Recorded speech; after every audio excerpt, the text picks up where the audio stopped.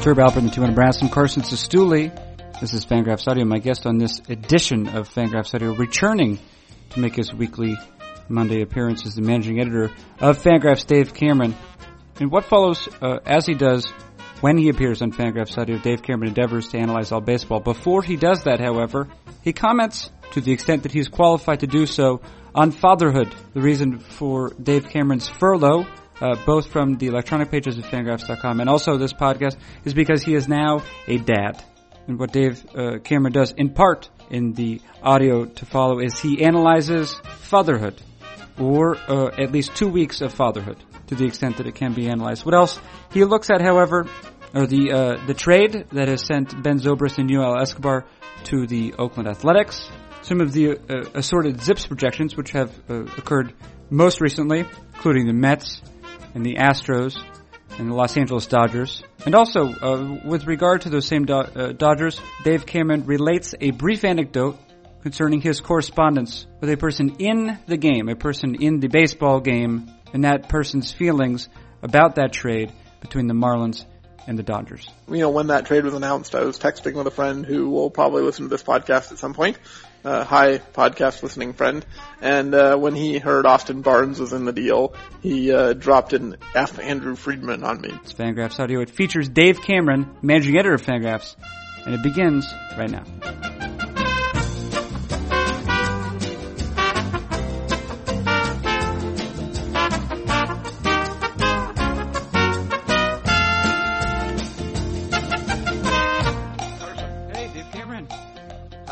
How are you? I'm good. Yeah? Yeah. You tired? I'm less tired than Amy because I don't have to do the middle of the night feedings. Oh, or really, yeah. I don't do any of the feedings, let's be honest. Yeah, I guess that's how biology works. Yeah. Lucky that for men. Yeah, being a dad is much easier than being a mom. Yeah. Wow. Oh, what do you got there? Sorry, I was putting away my lunch. Oh, okay. You actually called on time. I normally assume you don't call until like 2:07, so I thought I had more time to eat. Yeah, well, I apologize for my punctuality. It was surprising. You've been through a lot. Dave, listen, we will absolutely touch on some sort of baseball, I suppose, during the course of this. But we have an imbalance in terms of the number of baseball events that have happened really even since you have been gone from the site, and the amount of personal events that have happened in your life. In that no baseball events have happened? Well, very few. Yeah, I guess we did have a trade. This weekend, this past weekend was notable. That was good. And we also have Jung-Ho Kang or Kang. I don't know. Where are you going with there? Probably Kong. I would guess. Yeah. But I could be wrong. Yeah. Well, we'll go with Kong in this episode, and I'm sure that we will revise it. But you, what can you tell us about having a child? It's hard, yeah. But I don't know if that's breaking news. No, I don't, yeah. No, I think, probably a lot of people listening to this podcast have been through the first few weeks of having a kid, and, it's what they say. You don't sleep a lot, you don't eat a lot, you have a lot of prepared foods, you don't do the dishes, you don't really do anything except for, try to make sure he stays alive. Yeah. Yeah, because, there's both the sort of biological instinct to do that, and then also the legal one. Yeah, I think we're more concerned with the legal one, to be honest. Avoiding jail is our top priority at this point. And that's good. So yeah. We're really just trying to fend off Health and Human Services. Yep, that's smart. Here's a thing about having kids that is curious to me, because it seems as though, and I think that the model of parenting has changed over, say, the last 50 years. That's not a precise number, but that's an estimate. But for an event that so thoroughly changes your life, it's strange that it happens to nearly everyone, or a huge percentage of the population. Yeah, right. This is not a unique event. Right. But when you're going through it, though, especially I would guess with the first child, it seems like a huge deal. It seems like a unique event. Well, I think it is a huge deal. I mean, it doesn't have to be unique to be huge, right? Like, it's a life-changing, I'm never going to get to go back to where I was a few weeks ago when I had, free time and the ability to work. So I think we can have things that are momentous shifts in our life that occur to all of us. And that's what this would be. Yeah, I guess that is. Yeah, that's what that is. I also think that it seems to me that parenting, the model has changed because people have fewer kids, isn't that right? Yeah, absolutely. I think when I was going through my economics classes in school, they talked about the average the average number of children essentially is tied to farming, like when a culture is subsistence based and is essentially trying to grow their own food or, create their own stuff, they have a lot of kids because then you have a lot of helpers. And but those are your manufacturing employees. Yeah, that's basically it. You have your own assembly line is how it works. And then when you move into like the factory age or the modern age where people kind of go get their own jobs, kids become liabilities instead of assets. You have to pay for them to go to school, and they're expensive, and they eat a lot of food, and they don't really produce anything. And then when they do produce something, they produce it for themselves, and they don't really help you at all until you maybe get to retirement age and they pay for your old folks' home or something.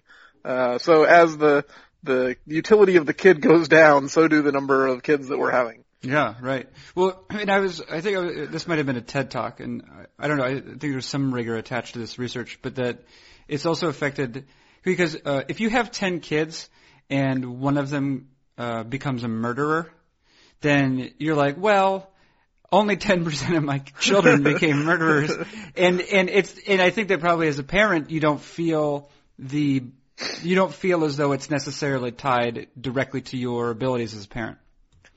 But if you have one child and the child grows up to be a murderer, then probably the odds of it are. But also, even if it is just random, even if that is the 10% or whatever, you probably feel a lot more responsible as the parent. So in 10 years, if my kid becomes a terror and starts bullying others, I need to hurry up and have more kids in order to feel better about myself? Well, it does create a buffer, doesn't it? It seems like this is a moral hazard. Like if you have one terrible kid, you should have more kids who might be terrible because you'll feel better about yourself if they're not terrible. Well, you don't know, like what if it's like the 9th kid? You've already had 8 kids before it that came out reasonably well. And well, maybe not. If their brother was a terror, maybe he was a terror because the first 8 weren't as good as you thought. Well, I don't know. It just seems like you could well, the sample size. It's a question of the threshold for sample size. It's a law of averages, basically, right? You keep having enough kids, eventually you're going to have Ted Bundy.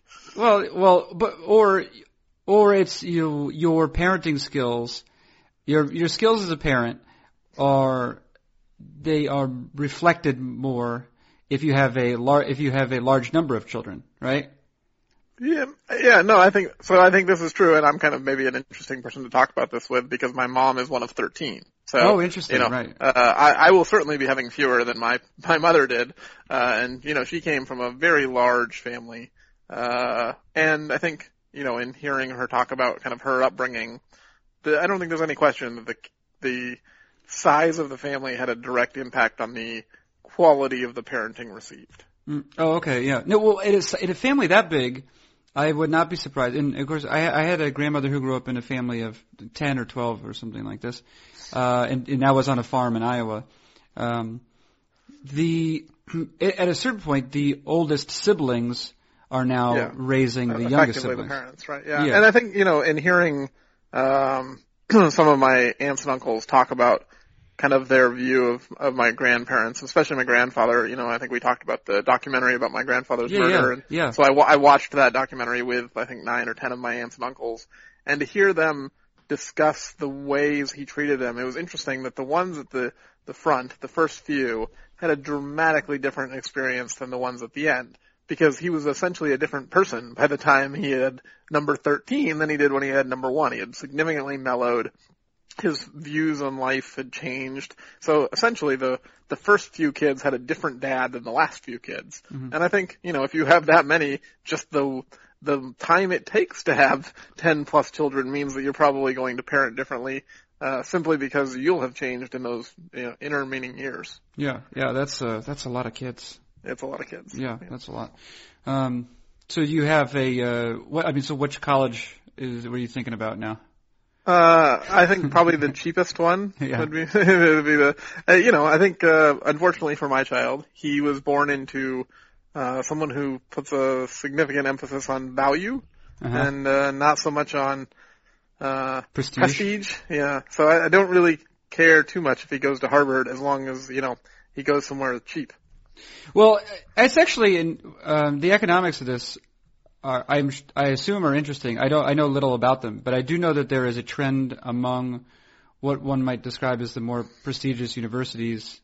There is a trend to sort of a tuition amnesty, where like if you, as a family, if you make less than, I don't know what the thresholds are, but $75,000 or $100,000, or it could be even more than that. You basically don't have to pay tuition at all. I mean, Carson, we work for Fangraphs. Clearly, we make more than that. Yeah, that's true. I mean, we are in the upper 1%. Well, I was thinking that you have a wife who's a professional woman, so that you might actually transcend. That's true. Yeah. She does make more than me. But she, I think that one of the interesting discussions is, whether to have someone stay at home and she will go back to work initially at least, but, I don't think she wants to work forever. And it's, one of those interesting conversations about, do you pay for childcare so someone else can raise your kid, or do you take the income hit so that you can raise your own kid? I think there's pluses and minuses to both sides. Right. And sometimes it's not an income hit necessarily, depending on what you're making or in what area you're living. I remember talking, I think with regard to Dane at one point, when he was working, it just became cheaper, or it was a negligible difference for him just to stay home with his kid. Yeah, I mean, we have some friends who, they would make, $20,000 or $30,000 a year in their job, and they were paying, $18,000 a year to a nanny, and they're like, this doesn't make any sense at all. So, how do you avoid? Wait, did you read any what do you read? Baby books? Yeah, I avoided all of those on purpose. Essentially, I was not afraid, but I did not want to get to the point where I was raising my kid according to a standard that someone else applied to their kid, thinking it was going to work. Because I guess I'm of the opinion that kids are not all the same, and not what works for one is not going to work for all. I mean, as much as I like algorithms and models and formulas, I don't know that every kid is going to respond to, a parenting by formula the same way. And so I think we decided we're going to, try to respond to our kid the way that we feel is best for him. And then if it doesn't work, we will go seek help in that way. Say, what we thought we were going to do isn't working. Let's now go do some research rather than have a whole bunch of ideas ahead of time of this is how this has to work. And then he comes out and he's not at all like what we thought. Well, what do you do? I'm sure, obviously there are no answers to this, but I'm sure you've thought about it. Because there will be moments, right, where it's a question of whether you're giving too much license to the child. That's your question, or if you're allowing to express himself, right? It's a boy. Yeah, himself. Yeah, himself. Right. I think there's no question that the amount of attention he gets is going to be one of the big things we have to keep an eye on. And, we asked in the hospital, we're like, if he's screaming and wants to be held, at what point do we need to just put him down and let him get over it? And they were like, well, early on, you cannot spoil him too much. Hold him as much as he wants to be held. Right. But there will come a point in the not too distant future where we can't hold him 24 hours a day, and he's going to have to just deal. So once we're sure that he's fed and changed and, doesn't have an outbreak of rabies or something, then he just gets to sit in his crib contentedly or uncontentedly until he calms himself down and realizes that no one is coming to save him and he should just go to sleep. Yeah. That's introducing your child to the fact that the world is horrible. Yeah. I think we want to teach him that we are cruel as quickly as possible. We don't want that to be on his 5th birthday. Surprise! You thought we were nice. Now we're mean. We're gonna be mean very quickly. Yeah. Yeah, that's true. A lot of questions to answer, and some of which I guess the idea, right, is you attempt to answer them knowing that your answer is probably wrong, or not entirely right at least. Yeah, I think going in, one of the things that we've tried to remind ourselves is we don't actually know what we're doing. We're totally ignorant, and we're fumbling around in the dark without a flashlight. So we're going to try things, and we don't want to necessarily respond to sample size of 1. But, if we try something a few times and it's not working, let's maybe try something else. And if that works, then let's continue doing that until it doesn't work. And, I'm not necessarily always one for just, responding to your own personal experiences. But I think in this case, it's better than trying to take someone else's experiences and apply it to to your kid, because I think, children are unique enough that I don't necessarily want to take a one-size-fits-all approach to parenting. Yeah. All right. Well, I don't know. Any other comments to note on that topic? I mean, probably a lot, but... Like on the topic of the kid in general, or on the topic of, like, my parenting skills? Oh, yeah, any of it. Well, I don't know if you had a chance to read the post I put up an hour ago. Yes, I did, yeah. Right. So I think, like, that's the thing I've been thinking about is, like, how much of fandom is community. And, right, I think tried to get the idea across in the post. Probably didn't as well as I would have liked to, because, I don't have as much time as I used to, so I didn't. Yeah. The post was a little bit rushed, maybe, but in thinking about kind of why we're fans and the community of the community aspect of fandom, realizing that, like, there's probably a significant downside to forcing some kind of non-geographical fandom on him. Like, regardless of where we end up living in the future, which I don't know where it will be, I can't imagine moving to, like, say, Philadelphia and not allowing him to be a Phillies fan, or moving to Dallas and not allowing him to be a Rangers fan. It seems to me, and, people can certainly disagree, and I know a lot of people kind of carry the heritage of their families rooting.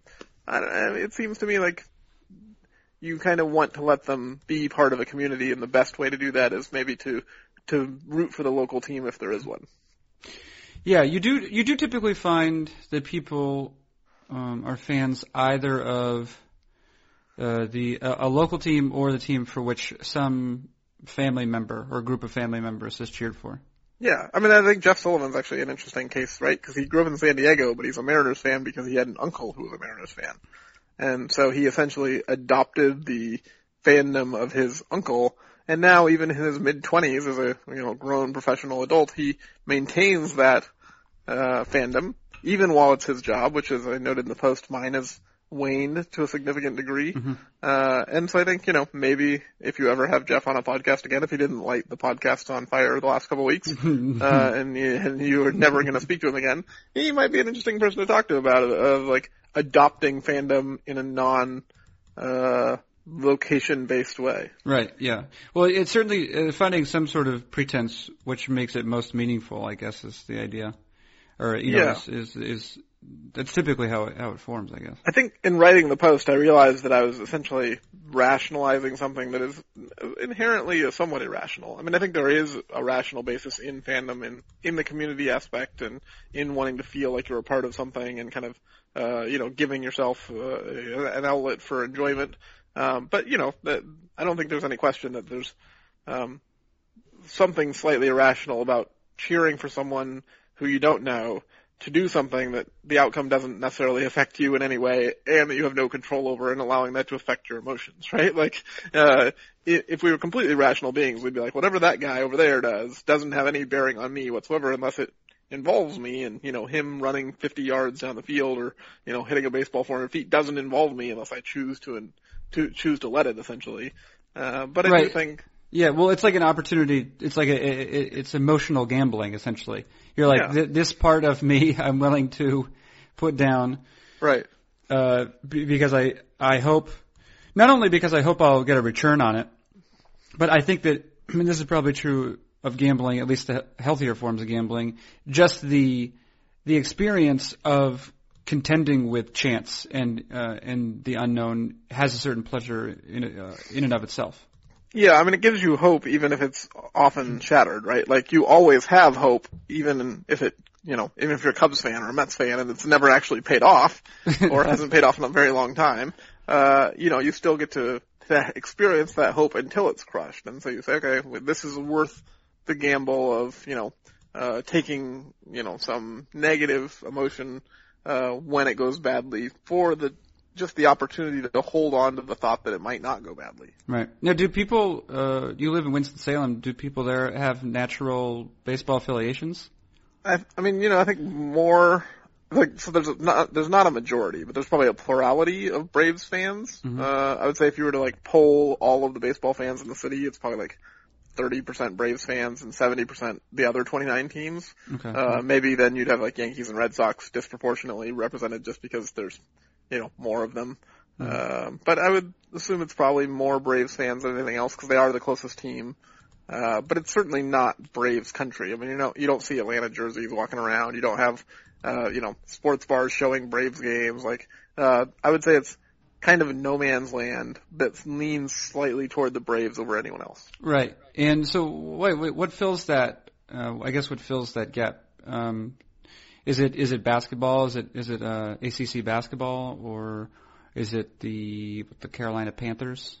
Yeah, college basketball. Yeah, I think, this is definitely, Wake Forest is here, so people will root for them, but they're not good anymore.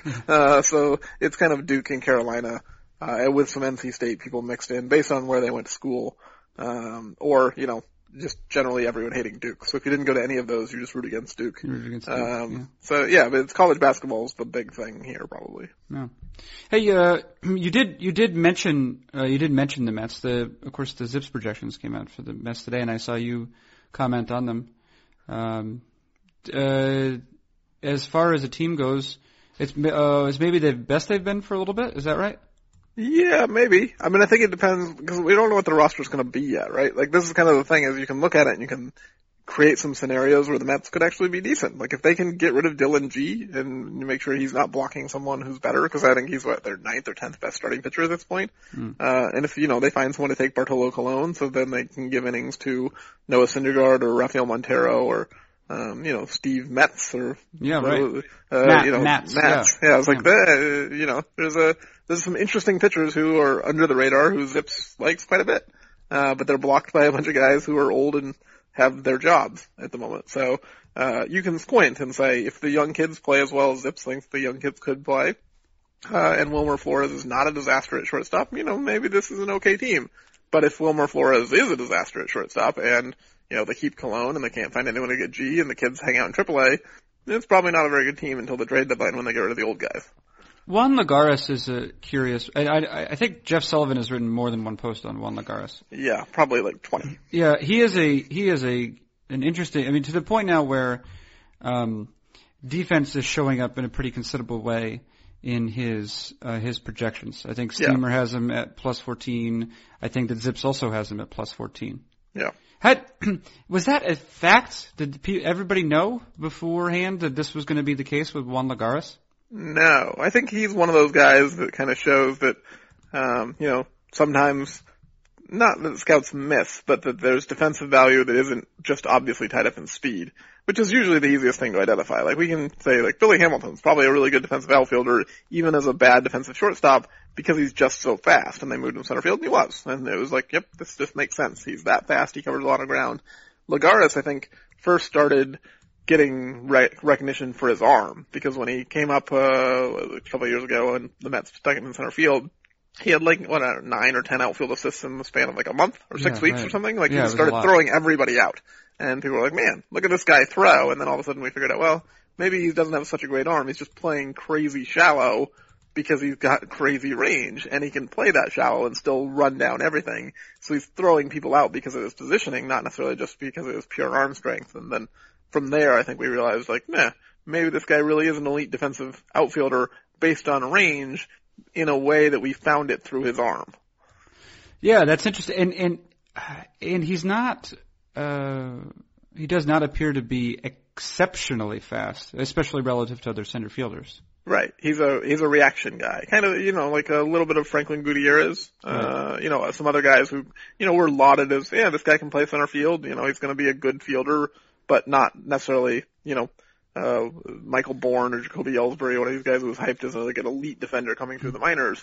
And then he gets to the majors, we're like, oh, yeah, he's got some defensive skills that probably transcend his his obvious physical tools. There does not seem to be a real answer yet as to how to identify those, whether it's, I assume it's a combination of, we call them instincts, and maybe has something to do with, it might be related to eyesight somehow.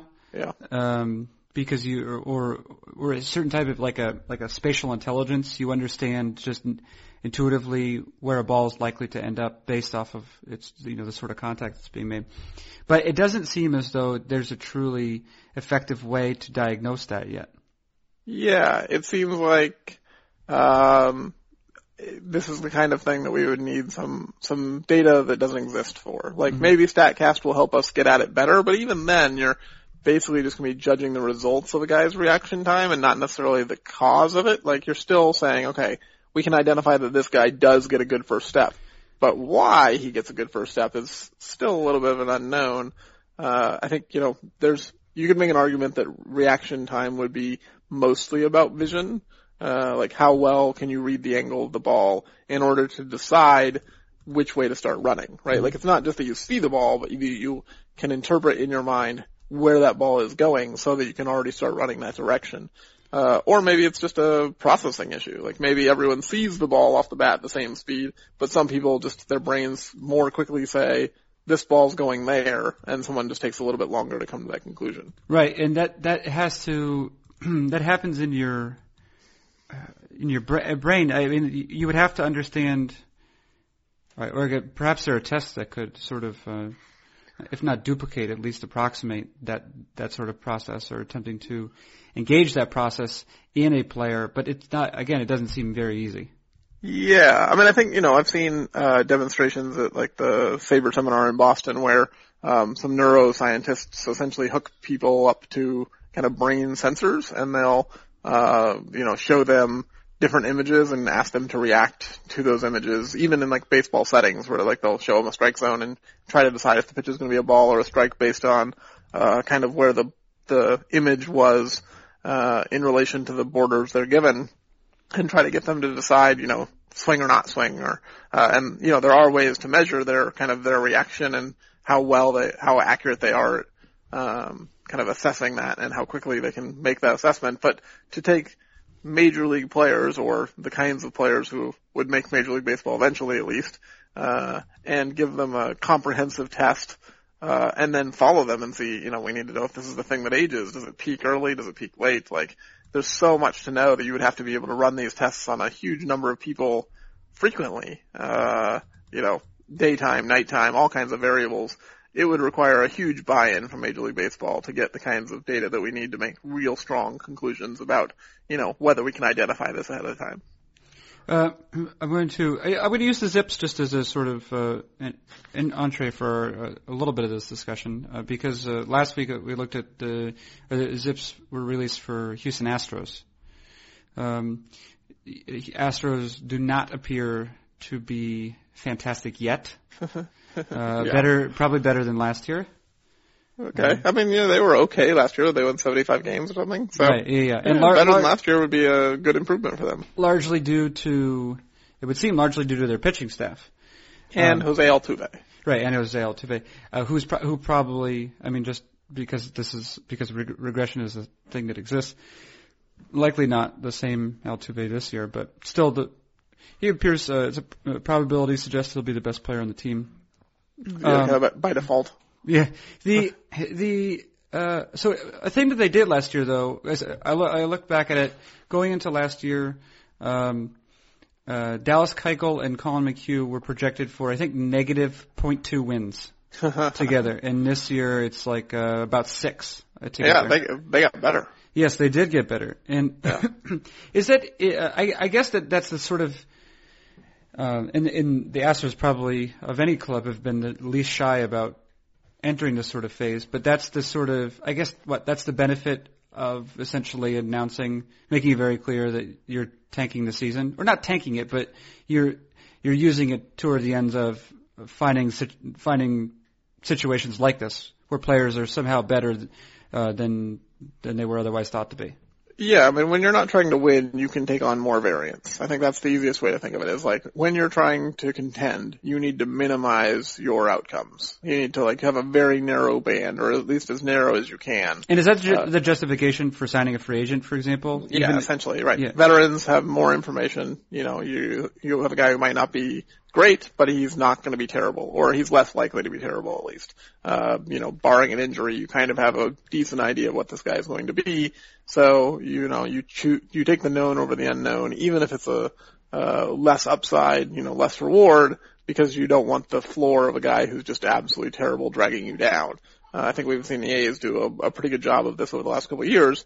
as you and I think Jeff have written, kind of eliminating the floor, or making it so their floor is pretty high. Uh-oh. Drew has made his first podcast appearance. Maybe I'll switch rooms. Let's see how the basement does. Okay.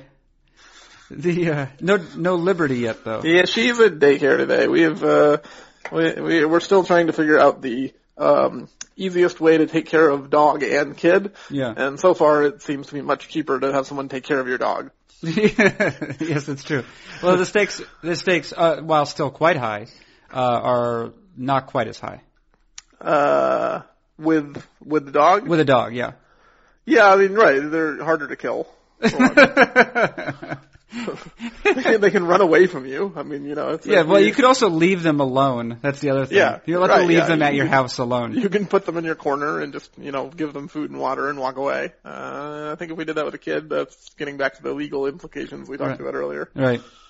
What are we talking about? Colin McHugh is good now. So a good team doesn't really have the opportunity, at least to test at the major league level, whether Dallas Keuchel and Colin McHugh are that good. They do, but they have less. They have fewer of those opportunities, right? So, it's not that a contending team can't ever take a shot on those guys, but they can only take a shot on maybe one or two guys. Like you can say, okay, maybe you're the Detroit Tigers and you say, we're gonna, try Jose Iglesias, or we're gonna try whatever, Andy Dirks or someone and you say, we're gonna have one of these guys. If you're the Astros, you can have 24 of those guys, basically, or 23 of those guys, and just throw a whole lot of spaghetti at the wall. And then Scott Feldman? Is Scott Feldman the other one? Well, they paid a lot of money for Scott Feldman. You're right. Feldman's the one that they were paying for some certainty, right? And I guess Dexter Fowler last year was... Yeah, right. I mean, no team wants to have zero of these guys. Everyone wants to have at least a couple guys that when he pitches or when he's hitting, we have some confidence that this is going to go fairly well for us. But you have a lot of roster spots that you can kind of spaghetti, and I think that's what the Astros have done. They didn't know Dallas Keuchel and Colin McHugh were going to be awesome. They got 9 guys, and these were the 2 who floated to the surface. Right. Let's see. Another club. We'll do the Dodgers, and then we'll just discuss some of the trades and the signings briefly, and then we'll let you go.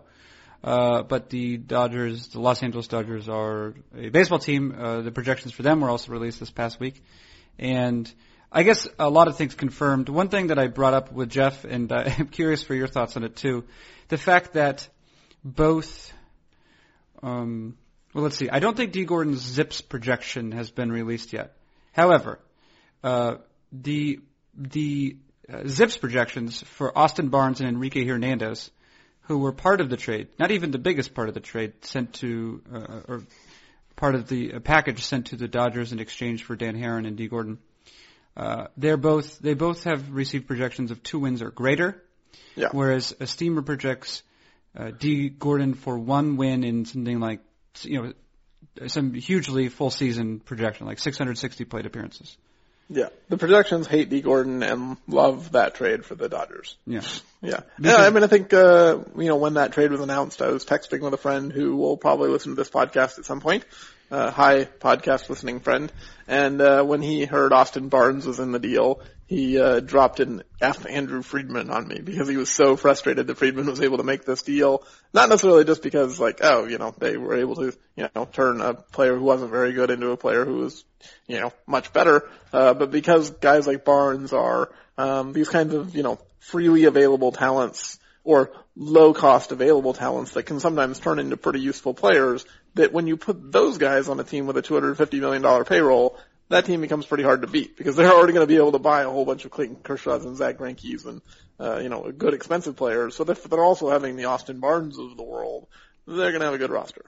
Yeah, and of course, Barnes is interesting because he can catch and play second base. Yeah. And that's an interesting skill set. And then Enrique Hernandez,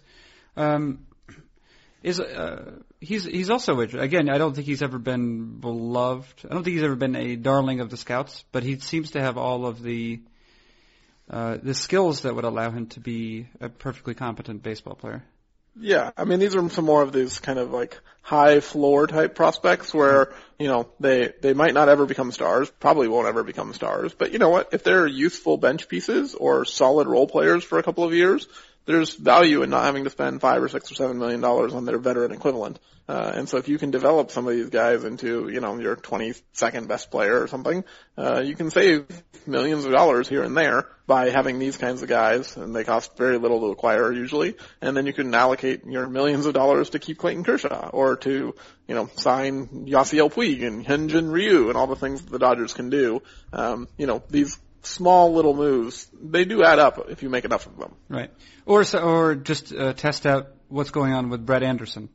Yeah, guess, right. When you have depth, you can play with things, and I think that's one of the things that is a little bit scary about the Dodgers is they not only have a lot of high-end talent now, which they've had for quite a while, but under Ned Colletti, their back end of their roster was awful. I mean, their bullpen was terrible, their bench was bad. This was, I guess not last year, the bench was excellent, but in most years they have not had depth. Now the Dodgers have done a really good job of stockpiling 1 through 25, a very good roster. Yeah. Or 1 through 32, probably. They would appear to be strong. Okay, yes, I just really wanted, that was mostly just to mention Austin Barnes. That was a long way to go to get to Austin Barnes. A trade over the weekend, a real trade, involving, we have Ben Zobrist and Yunel Escobar now going to Oakland.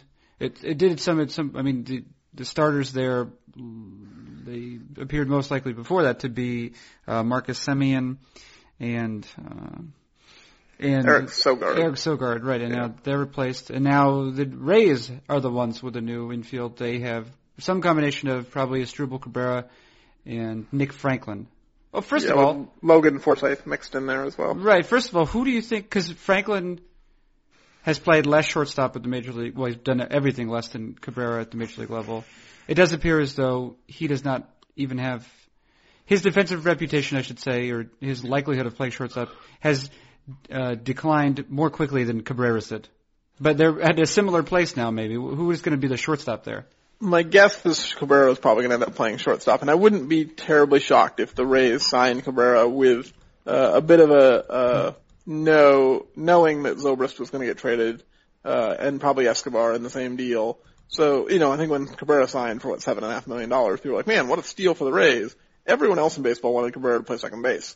Maybe Cabrera really likes playing shortstop, and he took less money from the Rays because he knew they were going to give him shortstop, and they just told him, like, hey, wait a week or two, we're going to trade Escobar and Zobrist away, and you're going to be a starting shortstop. Take the second year off the table, and you can have your shortstop gig. I think from Cabrera's perspective, if he likes playing shortstop, which he's expressed before, or if he wants to prove that he still can play shortstop, moving off of second base is going to limit his financial future. Or, if he agreed to play second base for some other team, say he'd signed with the A's instead, he probably never would have gone back to shortstop, and second basemen get paid less than shortstop. So, from Cabrera's perspective, I wouldn't be too surprised if there was already something in an agreement in place that he took less money in order to get a chance to prove that he can still play shortstop at the major league level, whether he can or not. There did appear to be an air of inevitability, especially to Ben Zobrist being included in a trade. Is that just as simple as he's entering the last season of his contract and he's on Tampa Bay? Yeah, I think to some extent we're probably not going to see too many more instances like Carl Crawford where they let a, high impact player walk in free agency for just a draft pick. I think once they decided they were trading David Price, you could make a pretty good case that, okay, you've taken a far enough step back that you're not totally building for the future, but you've not prioritized 2015 anymore. It probably makes more sense to, get the stronger return for the future and try to sneak into a wild card spot, which I think is what the Rays are basically aiming for. They're certainly not punting, and I think, as they see, like, the inclusion of John Jaso and Drew Smyly and Nick Franklin, some of the guys they've aimed for in these trades, they're not giving up on 2015. But they're not willing to push in so far as to let a high-quality all-star player walk for just a draft pick in return. All right. And let's see, who else do we have? We have Kong to talk about. Kong, a 4-year contract, is that right? Yeah, that's what's been reported, yeah. It's difficult, I suppose, to know precisely, well, it's impossible to know precisely what he's going to do. There is a bit of translation that has to occur from the Korean League because it seems to have been offense heavy, at least this past year. I don't know if that's historically the case. insofar as Kong hit 40 home runs, which is, well, that's probably more, or at least as many as anybody in the major leagues at this past year. Anyone top 40? Yeah. Didn't Nelson Cruz hit like 42 or something? Yeah, all right. So, but not many people. Yeah, very few. Yeah. And so what do we know about the translations from the KBO to the MLB? Well, I think historically the translations have been less than they will be from this last year because the Korean league offense went through the roof. It was a significantly higher offensive league last year than it was in prior years. So if you kind of do like an OPS plus kind of thing or a WRC plus for the Korean league, his offensive surge in 2014 will look muted because some of that was just league effects and league environment. But overall, I think the Korean League is definitely a step or several steps below the Japanese leagues. It's not on the level of the NPB, and we've seen historically that power hitting has not translated super well from the NPB to Major League Baseball. So I think there's a reason that the Pirates only had to pay $5 million for Kong's rights is because very few people think the power is going to translate. Right. But we also have to think it's not going to be zero. And if there's a world in which he has even average power and also can play shortstop, that appears to be a valuable player. Yeah, but I don't think anyone thinks. I mean, he might have average power for a shortstop, but like league average power. Now you're talking about like Johnny Peralta or something. Like there aren't too many people that I know that think he's going to hit for that kind of power in the major leagues. Mm-hmm. And even his ability to play shortstop is in question. I mean, if he's a second baseman who could fake it at shortstop, kind of, maybe, like it is Drupal Cabrera, for instance, and he has his Drupal Cabrera's power, well, his Drupal Cabrera got $8 million on a 1-year deal this winter. Yeah. 1-year deal. Or Jed Lowry. I mean, this is probably more Kong's upside, right? Is a player along these lines who has, more power than the average shortstop, but is underpowered for a corner player, and not a great defender. These guys are, costing somewhere between $8-10 million a year, including the posting fee. It sounds like Kong is going to be somewhere in that range as well. Okay. All right. Hey, you did it, Dave Cameron. First one back. Yeah, thanks. You feel good? Yeah. All right. Well, good. Glad we could facilitate that for you. Me too. Yeah, all right. Well, thank you very much, Dave Cameron. No problem. That has been Dave Cameron, managing editor of not just Fangraphs.com, but also a Sun now. Yeah, I don't know if I'm the managing editor of my Sun. That's probably my wife. Yeah, all right. Well, whatever you are. Maybe you are what is it? What sort of editor would that be? Associate editor. Associate editor. Yeah. Vice editor. Right, yeah. Right. I'm lackey. That's probably a better term. Dave Cameron is all those things. I'm Carson Sestouli. This has been Fangraphs Audio.